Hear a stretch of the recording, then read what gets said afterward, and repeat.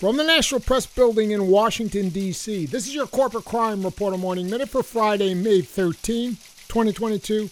I'm Russell Mokhiber. Sheldon Krimsky, a leading scholar of environmental ethics, who explored issues at the nexus of science, ethics, and biotechnology, and who warned of the perils of private companies underwriting and influencing academic research, died on April 23 in Cambridge, Massachusetts. He was 80 years old.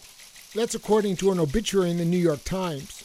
Krimsky, who taught at Tufts University in Massachusetts for 47 years, warned in a comprehensive way about the increasing conflicts of interest that universities faced as their academic researchers accepted millions of dollars in grants from corporate entities like pharmaceutical and biotechnology companies. For the Corporate Crime Reporter, I'm Russell Mokhiber.